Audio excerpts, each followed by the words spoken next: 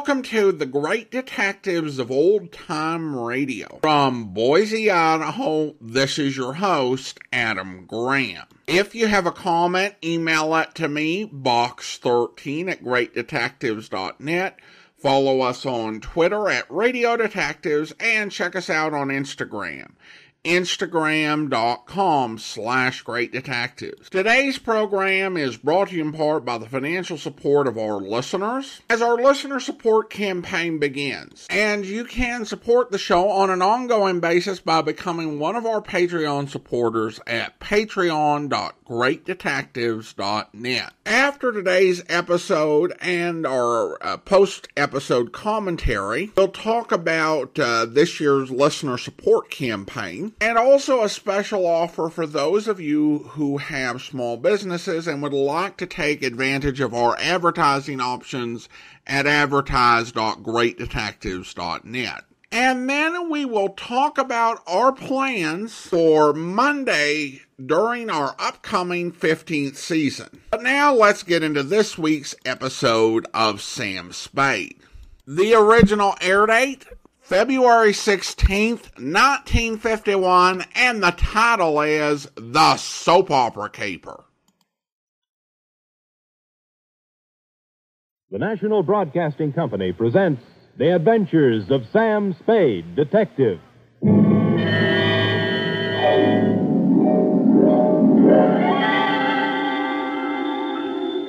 Sam Spade Detective Agency. Me, sweetheart. Was it awful, sir? Excruciating, F. I suffered, girl. How I suffered. But there's no other way, sir. When fate turns against a man. True, dear one, true. But from somewhere I must find strength. You must. To pick up the shattered fragments of my life. To raise my eyes once again to the horizon and piece by piece put them together again. Sam.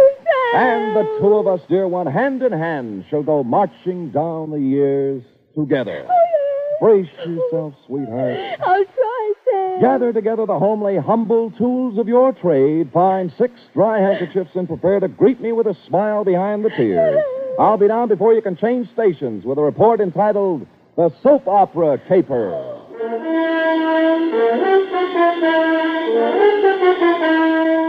For NBC, William Spear, radio's outstanding producer-director of mystery and crime drama, brings you the greatest private detective of them all in The Adventures of Sam Spade.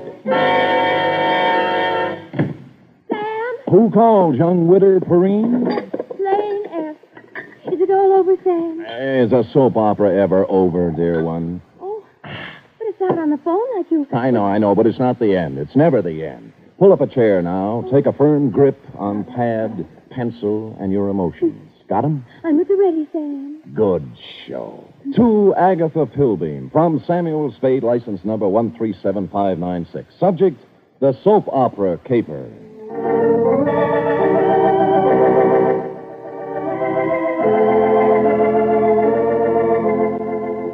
How was I to know what was on her mind? This strange woman, this mysterious Agatha Pilbeam, this voice on the telephone, directing me to the big, sprawling house in Hillsboro.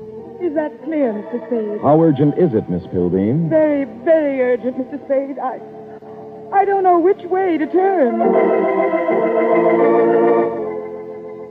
So I went to the big, sprawling house in Hillsboro, pulled up behind an ancient Model A parked at the curb, and was walking past it toward the gate when... Spade. Huh? Oh, Throckmorton, isn't it? Good old Sammy. You remember. Yeah. When'd you get out? Last month. But I'm a good boy now. Here, take one of my cards. Yeah, if you know anyone who needs a first-class private eye, Croc's available. What are you doing here, Sam? The lady wants to see me. The soap opera queen?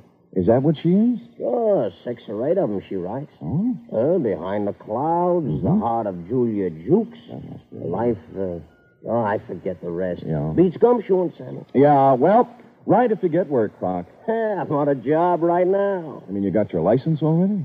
Oh, me? Well, Well, you can always run off a photostat of someone else's. What? Oh, Sam, that's mean. Croc was a crook, but a nice crook.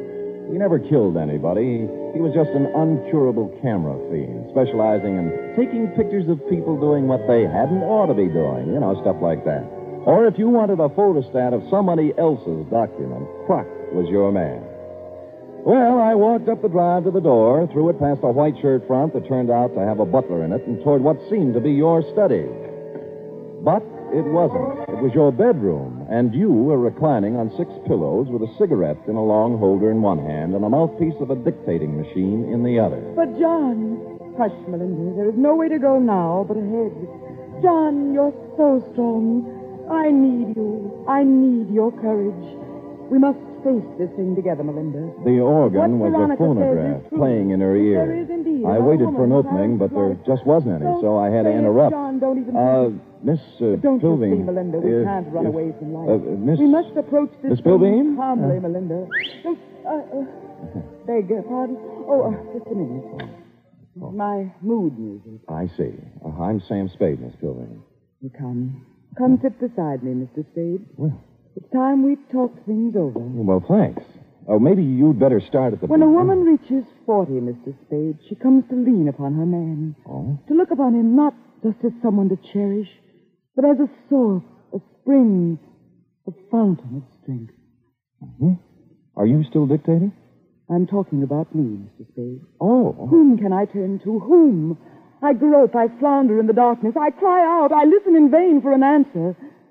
But there is none. Well, you always have a better chance of getting an answer when you ask a question. What do you mean? What are we talking about? What indeed? Well, I haven't caught the show lately. You'll have to bring me up to date. Why don't you run through the announcer's part, will you? Right after the organ, when he says, when we left Julia Jukes yesterday... I'm sorry, I thought I told you on the telephone. No. For many days now, I've seen somewhat of a strange new look on my husband's face. Husband? Dr. Martin Hawk. Oh, you're married. I thought it was Miss Agatha Pilbeam. Well, 2 years ago today, I met young Dr. Hawkes and married him. Life became beautiful, a gay, laughing thing, a road to happiness. And then... Then? The cloud passed over the sun. Martin became moody, silent. I tried to penetrate the shell, but he only drew farther into it. The strange, terrifying crevasse seemed to have opened up between us. Well. What is it, Martin? I asked him repeatedly. But he'd only stare silently out the window and finally walked silently from the room. Well, how long did this go on? How long a series did you get out of it? For weeks, until a few days ago when the final blow fell. It was evening, and Agatha and Martin were at dinner. Let's look in on them as... Oh, sorry. We were at dinner when the doorbell rang, and I answered it. It was a telegram from Martin. From Mexico. I gave it to him and watched the blood drain from his handsome features as he read it. His hand trembled, his jaw clenched. But you forced yourself to speak. Yes. What is it, Martin, I asked.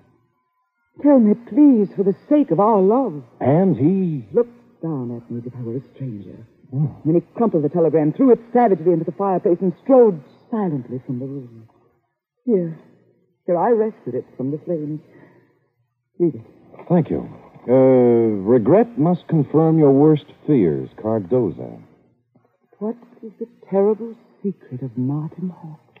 Yes. Why did he act so strangely when the mysterious telegram arrived from Mexico?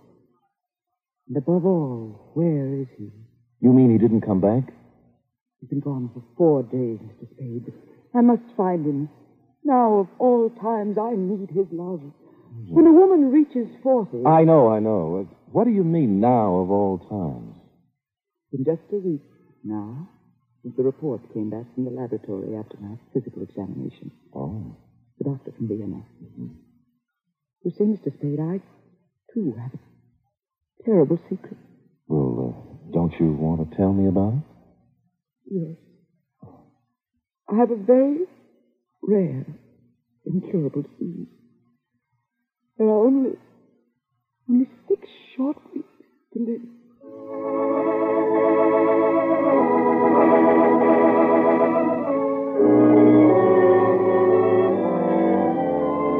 Well, less than an hour after his distressing interview with Agatha, our boy Sammy walked into the beautifully appointed office of young Dr. Hawks at 450 Sutter to find as nurse pretty young Nora Sheldrake, a new character, working at her desk in the reception room. In response to a question from Sammy, we hear Nora saying, I have no idea where Martin has gone, Mr. Spade, but I can tell you why. Tell me, Nora. Please feel free to tell me everything. It's that woman, Mr. Spade. Agatha? Yes. Yes, Agatha. Mm-hmm. She never understood Martin. She doesn't understand Martin.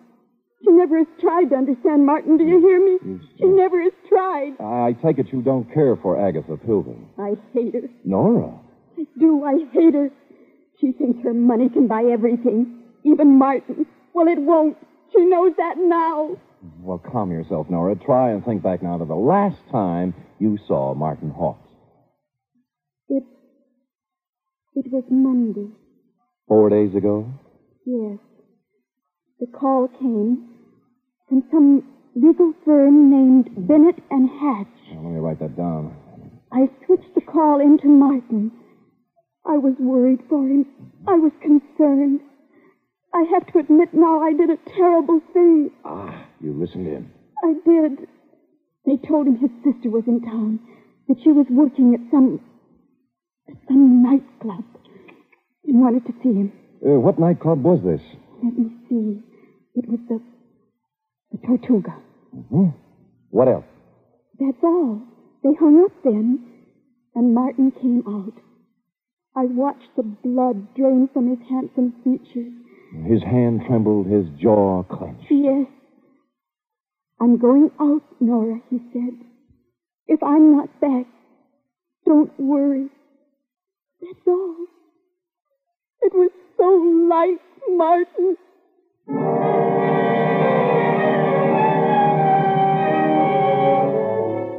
The Tortuga was only a few blocks away on Post Street, so I walked there. We were just tooling up for the dinner trade when I arrived, sailed around backstage like Billy Rose on an inspection tour, found the doorman and showed him the snapshot you'd given me of young Dr. Hawks. Or tried to. Look, young feller, I told you we don't have no dancer here named Hawks. I ain't got time Look, Dorman, please, take a look at the picture. No, I ain't got to... What? Yeah. That fellow was here. That. Tuesday, Monday night it was. Well, who'd you come to see? Wasn't nobody named Hawks, mister. It was Beth Jardine. Well, bless you, Dorman, bless you. Bless you, too. Thank you.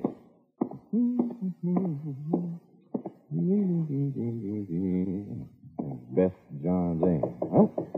Come in. Close the door, will you? Yeah. Drafty.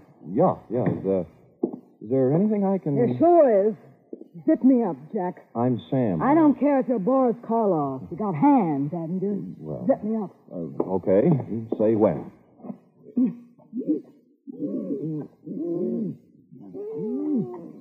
When? Can you breathe? Oh, no. You can't have everything. Out. What's on your mind, Jack? Martin Hawks. Sorry, never heard of him. Look, we're getting along beautifully up to now, honey. Let's not spoil it. You not only know Martin Hawks, you're his sister. What makes you think What's I that know? card stuck over there in the mirror?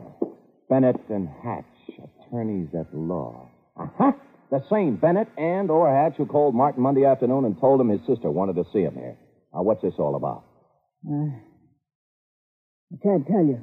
He got a telegram from Mexico. Mexico? Yeah, it upset him something awful. What'd it say? Regret must confirm your worst fears. You're dead, huh? Yeah. Oh, that's great. Great. Pretty hilarious, huh? Jack, you just ain't got no idea. I got a piece of advice for you, Jack. Oh? Forget about Marty Hawks and live a long and useful life. Mm-hmm. I got a tip for you, too. You're in a tight spot. Watch that zipper, Jack.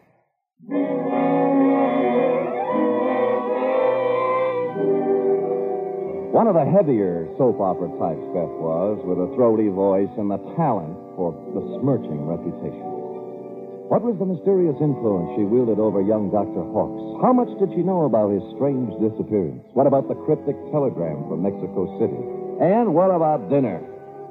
The last question I could answer. I stopped at Schroeder's for sauerbraten and potato pancakes, ran into Larry Mahoney of Homicide, who was off duty, and we stopped in at a handy alley and bowled until 11.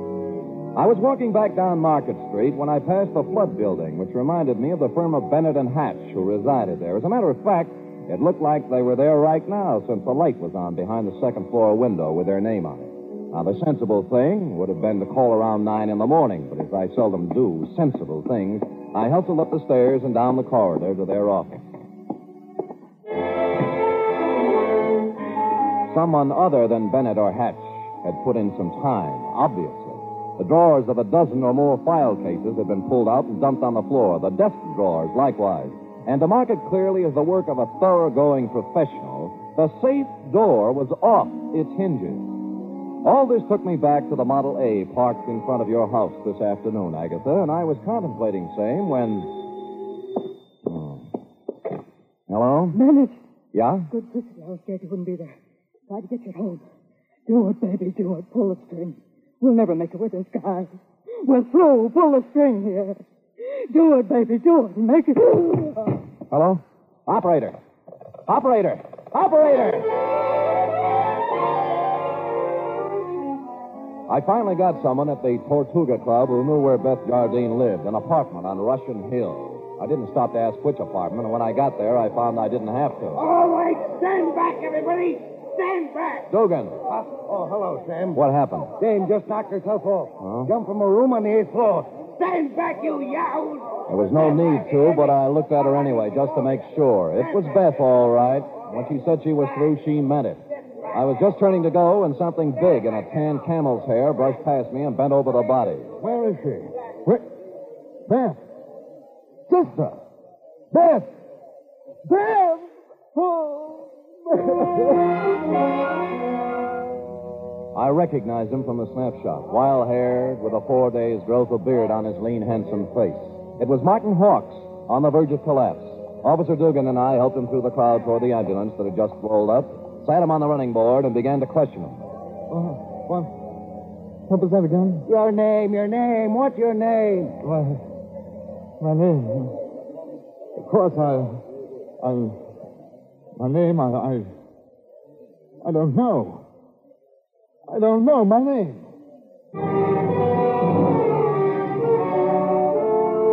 It happens to everyone in soap operas, sooner or later. When he filled out the forms on poor Beth Jardine, old Doc Peterson gave Martin a double O, blew his nose, and announced with a twinkle in his eye, Appears to me like young Dr. Hawks has got himself a case of amnesia.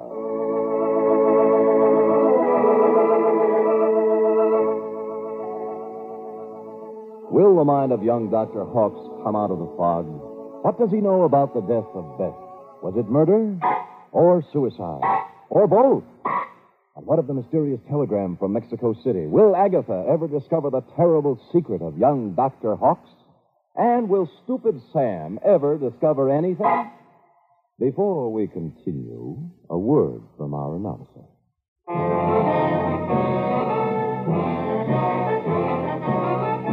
You are listening to the weekly adventure of radio's most famous detective, Sam Spade.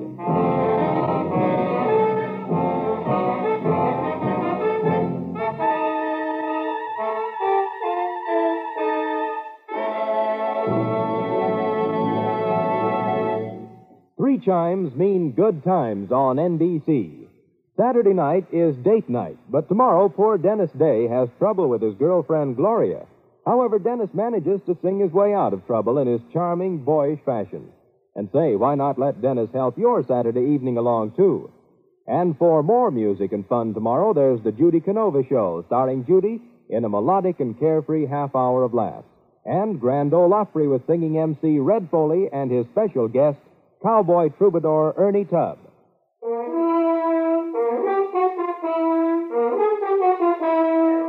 And now back to the soap opera caper, tonight's adventure with Sam Spade.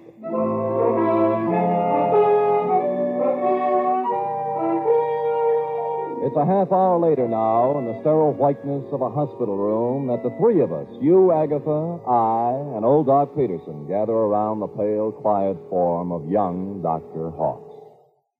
Martin, speak to me.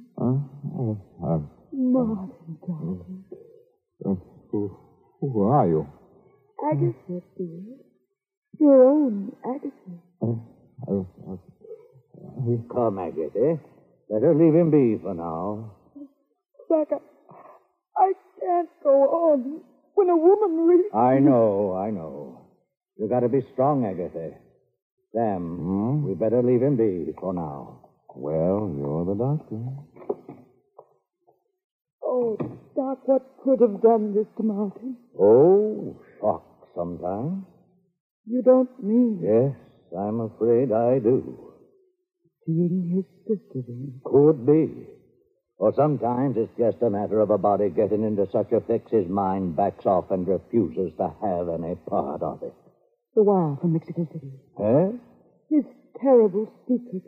The strange threat hanging over him and his sister. Driving one to suicide. And the other... Well... No wonder poor Martin gave away before this. Sure. And there's still another explanation. How's that, Sam? That he figured amnesia was a nice, easy way not to have to account for what he's been up to for the last 4 days. Or where he was when the dame took off from the 8th story. Mr. Spade, you're not accusing Martin. There's something buzzing around in his little mind. The nurse tells me she got him into a pair of pajamas and tucked him in nice and cozy before we got here. Well? Yes. Well? You may not have noticed, Agatha, because he pulled the covers up around his neck, but our boy had his clothes back on just now. What? Martin! Hey! He's gone. Indeed, he was Martin, as we could plainly deduce from the open window and the curtains blowing gently out over the fire escape.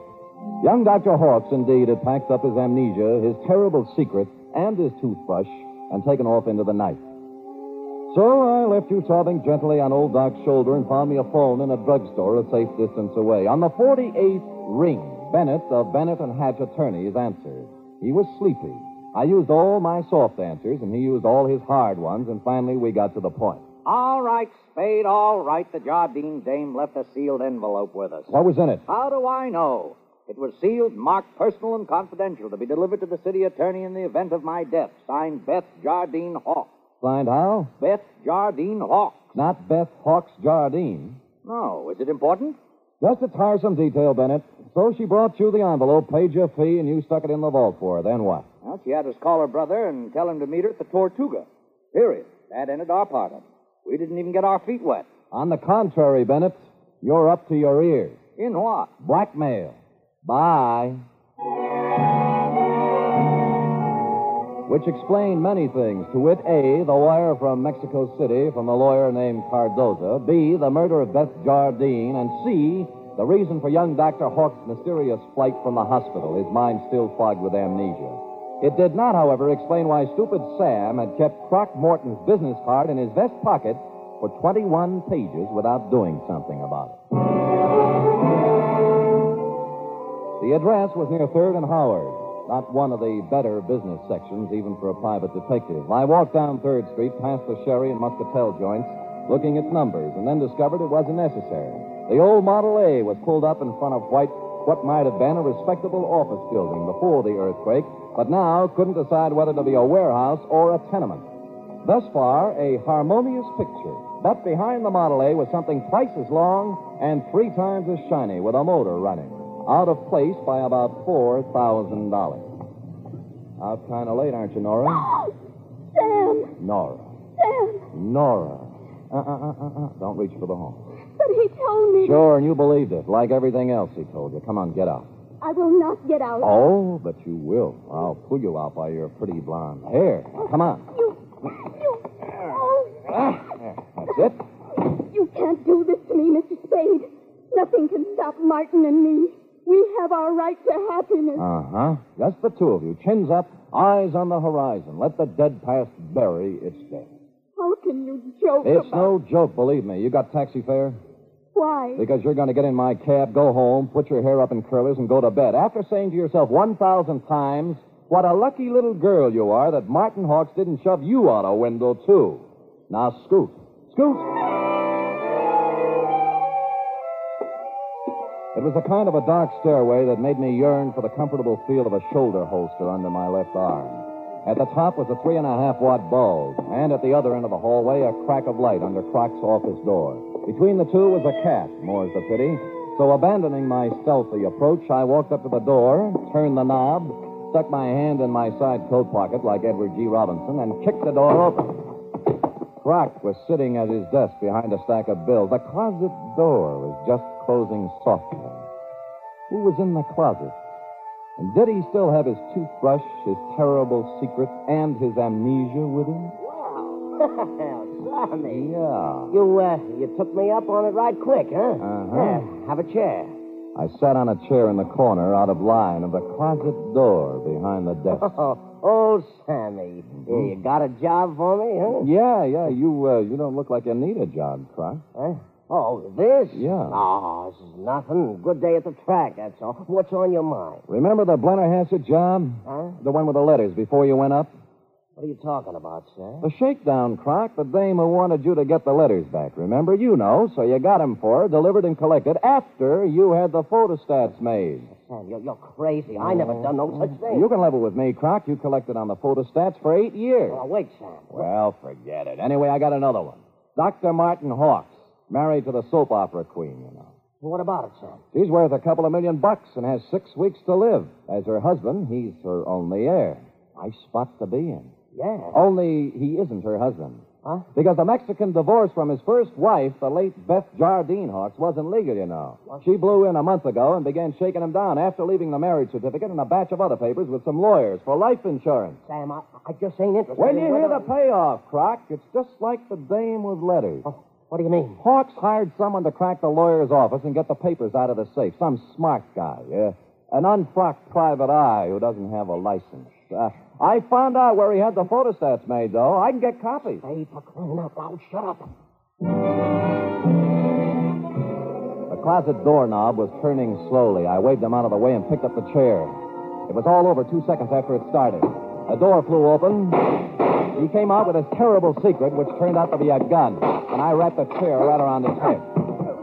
So I picked up the gun and Croc and young Dr. Hawks, and we all picked up a ride to headquarters.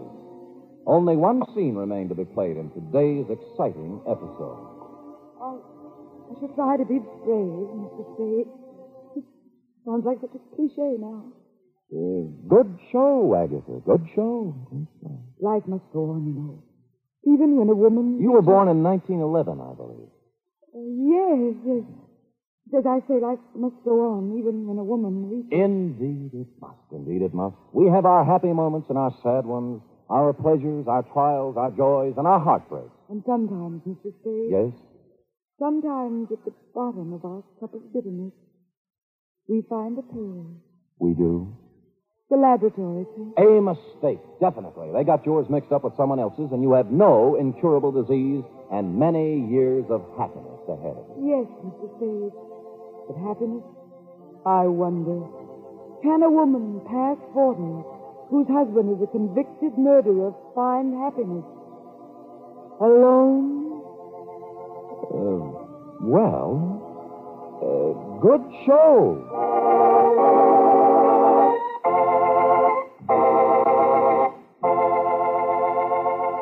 Period. End of opera. Oh, say. Uh-huh. Sam, I can't wait for tomorrow's episode. I'll be sure to tune in at this very same time, Cherub, and meanwhile, answer me this. What, Sam? How long will it take a woman past 20 to turn out a 25-page report? Yes, sir. I'll have the answer after a brief word from our announcer.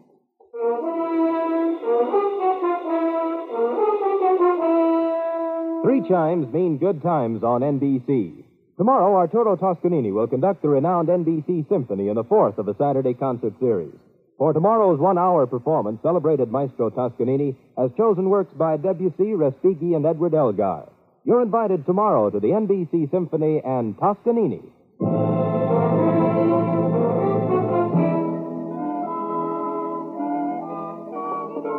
Oh, dear. Oh, there, little girl. No tears now, no tears. They're tears of gratitude, Sam. When I read all this about other people's troubles, I'm so grateful to you for the smooth life we have together. Effie. Sam. Effie. Effie. Sam. That takes about 10 seconds. Go ahead. I'm only merely a secretary, but... Over now. Matter of fact, we're 10 seconds over. Oh, but Sam, I haven't even your wife to be versus. Nothing but peace and quiet. And fairly regular paycheck. With only a corpse now and then to produce a ripple on the mirror smoothness of our bliss. Oh, that's beautiful, Sam. I thought so. You don't have a single terrible secret either. No, but just to keep you interested, dear one, from time to time I shall pick up a piece of paper, read it, let the blood drain slowly from my face, then clasp you to me thusly, holding you close, and just before striding silently from the room, mutter in your shell-pink ear. Hello. Good night, Sam. Good night, sweetheart.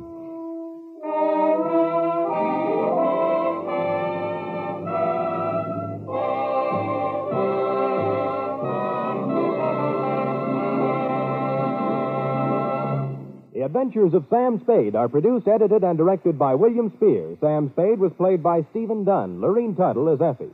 Script for tonight's adventure by Harold Swanton. Musical scoring by Lud Gluskin, conducted by Robert Armbruster. Join us again next week, same time, for another adventure with Sam Spade. Join the magnificent Montague and have fun at Duffy's Tavern on NBC. Welcome back. Well, I actually really enjoyed this episode. One thing I'll say for Sam Spade is that when they surround with their genres, they really commit. I mean, the organ music, the dialogue, the way the plot works out, the doctor getting amnesia, the music. I know, folks, many don't appreciate organ music, even in pursuance of this fine parody. But to me, I thought it was absolutely perfectly done. And there are also some nice Easter eggs in here if you're a soap opera fan. I caught references to Road of Life, Life Can Be Beautiful, and Right to Happiness, as well as This Is Nora Drake. And I'm not a big fan of those soaps, but I've definitely heard of them. And someone who is more into soap operas than I may have caught more. And in terms of the firm of Bennett and Hatch, that's at least partially named after Wilbur Hatch, who did the music for the series. I really have to appreciate the commitment, and I think that Steve Dunn really does well with these sort of absurd scripts, which does make me wonder at some of the reviewers I read talking about the Stephen Dunn series and saying that with Stephen Dunn as Spade, the series got more serious and grounded. And it's like, have you guys never listened to the Prodigal Panda caper or the soap opera caper? In many ways, it feels like, in terms of the type of stories being told, you're getting a mix that's very close to what we got during the Howard Duff years. Well, now it's time to talk about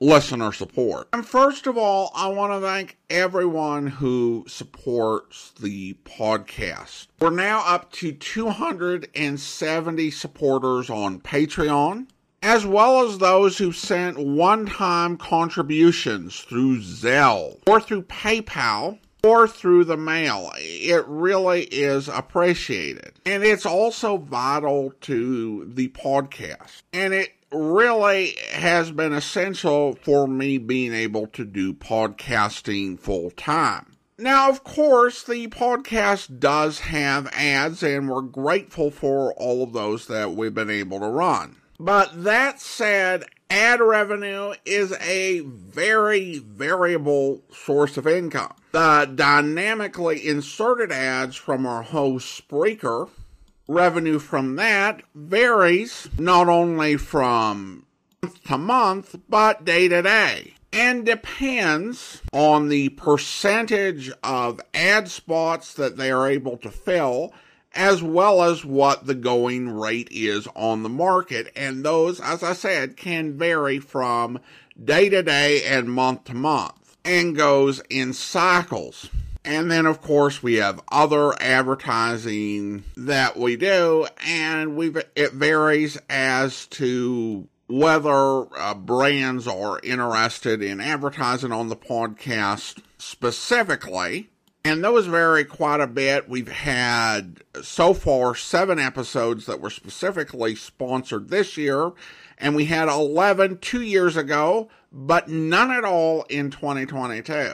And of course, there's also YouTube revenue, which also varies, which you can also say for all the other revenue streams that we have. Listener support is such a great blessing and such a great encouragement, and really does help us have a little bit of predictability in our financial situation.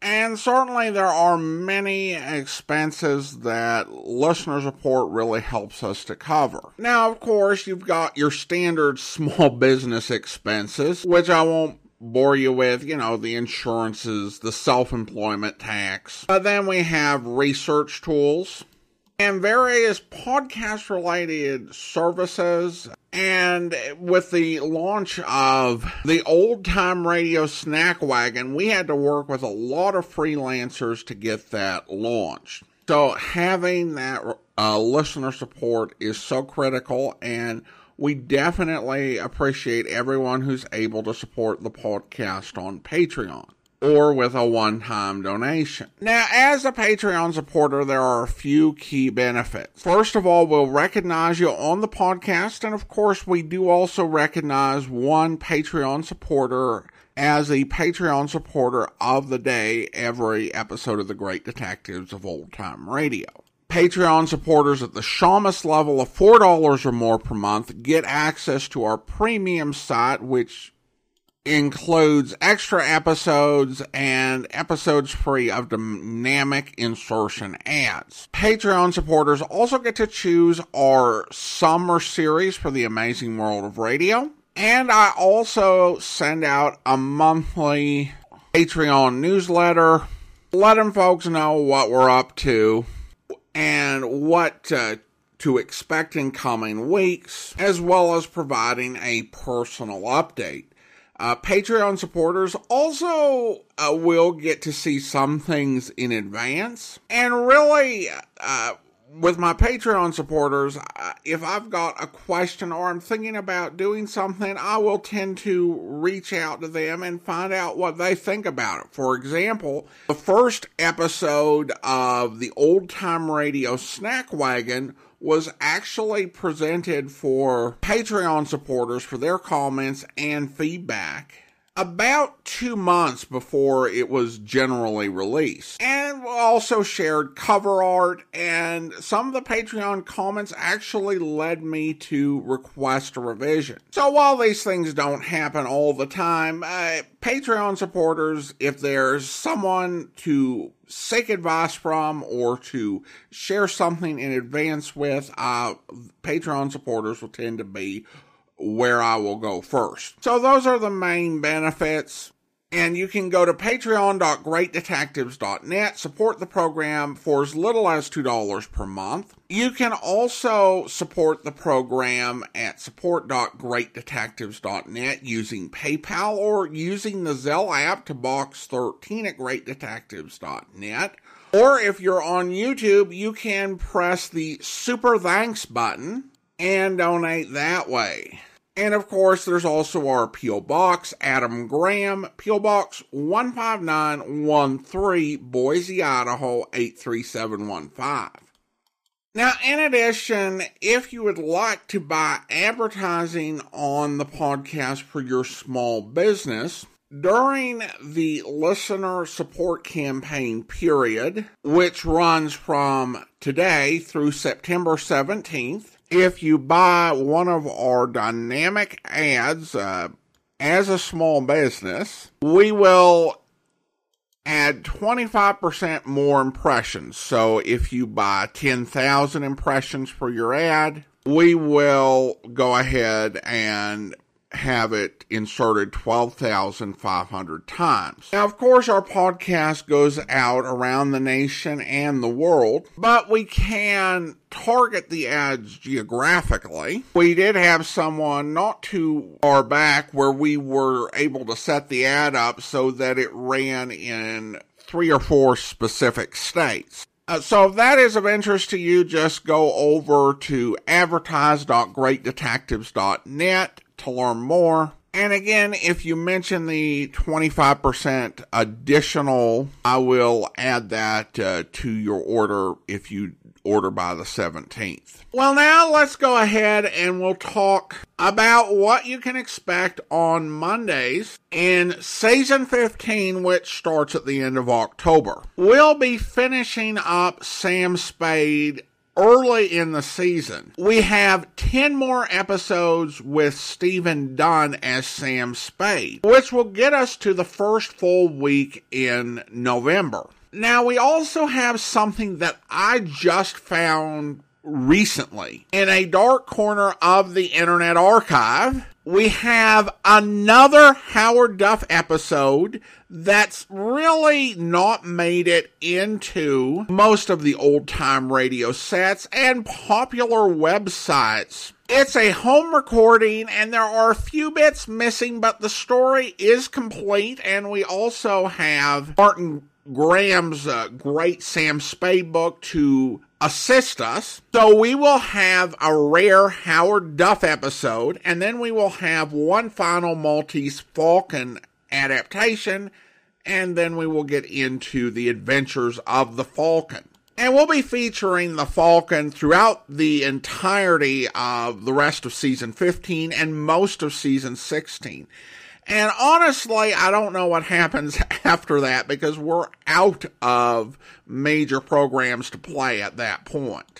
More to come, and we'll work through that. Hopefully I'll have something to say next year. Now, we're not going to repeat the whole listener support overview discussion in subsequent days, but on Tuesday and Wednesday, we will discuss plans for those days. And on Thursday, we'll also discuss plans for Thursday, plus for the Old Time Radio Adventure series, which we're probably going to get into during season 16. Friday and Saturday are going to be pretty much status quo for the foreseeable future, so not any really big need for discussion there. All right, listener comments and feedback now. And we turn to YouTube, where the Cloak and Dagger Caper brought up some Lazy Susan memories for several listeners. Kenneth wrote, "My grandma had a 6-foot diameter kitchen table, and she had a Lazy Susan that was 3 feet in diameter. She placed everything on it, and you would help yourself to what dish was in front of you. This was turned and repeated." And then we also have one from Melody who writes, I think there was a big table with a Lazy Susan, a turntable tray, and a Lucille V called Yours, Mine, and Ours, or maybe it was Please Don't Eat the Daisies. It was delightful to watch. I enjoyed imagining a cat on a Lazy Susan. Thanks so much. Appreciate the comment. And if anyone out there knows which movie had the Lazy Susan, I would definitely appreciate the feedback. And I do think that the idea of a cat playing with a Lazy Susan is a delightful picture. Of course, in reality, cats never do what you want them to do. I love my cat, but most toys I buy him, if he uses them once, we're fortunate. That's how I stop myself from getting a Lazy Susan for the cat to play with. And finally, Amanda writes, "My mom always kept her teas on a Lazy Susan in the cabinet. My mother-in-law keeps medication on hers." Oh, yeah, those definitely make sense. I think the closest thing I've had to a Lazy Susan was at the townhouse I owned before we moved to our current house. There was a turntable under the cabinets for storage. And that's probably the one time, is a turntable or Lazy Susan is not a great thing.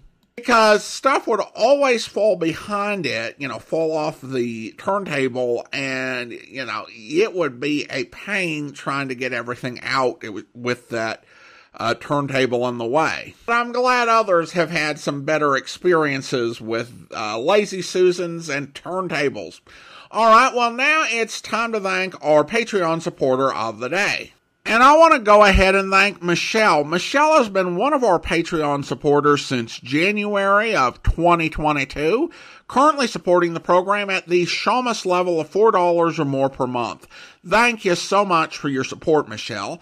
And that will do it for today. If you're enjoying this podcast, please follow us using your favorite podcast software. If you're enjoying the podcast on YouTube, be sure to like the video, subscribe to the channel, and mark the notification bell. We'll be back next Monday with another episode of Sam Spade, but join us back here tomorrow for yours truly, Johnny Dollar, where... I made a grave error when Mrs. Forbes pressed me last week to... Well, I could only tell her to move out and divorce him immediately. That's pretty extreme advice, Doctor. I know, but I also know the advice was right. Oh, you aren't in sympathy with me, I can see, but let me tell you that any competent psychiatrist would have advised her the same. I approached her husband on the matter a few days ago.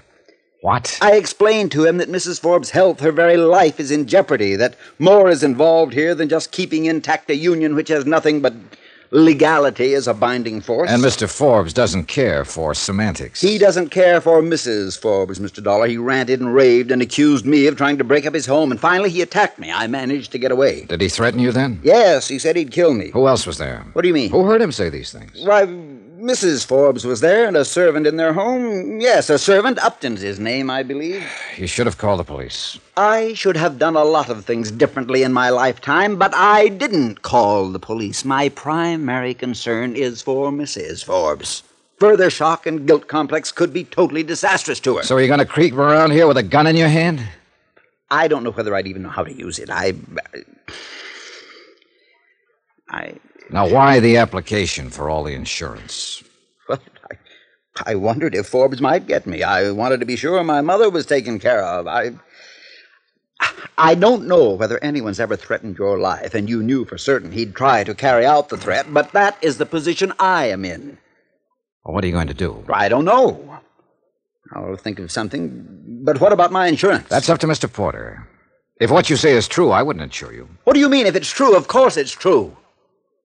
Doctor, I hope you'll be with us then. In the meantime, do send your comments to box13@greatdetectives.net. Follow us on Twitter at Radio Detectives and check us out on Instagram, instagram.com/Great Detectives. From Boise, Idaho, this is your host, Adam Graham, signing off.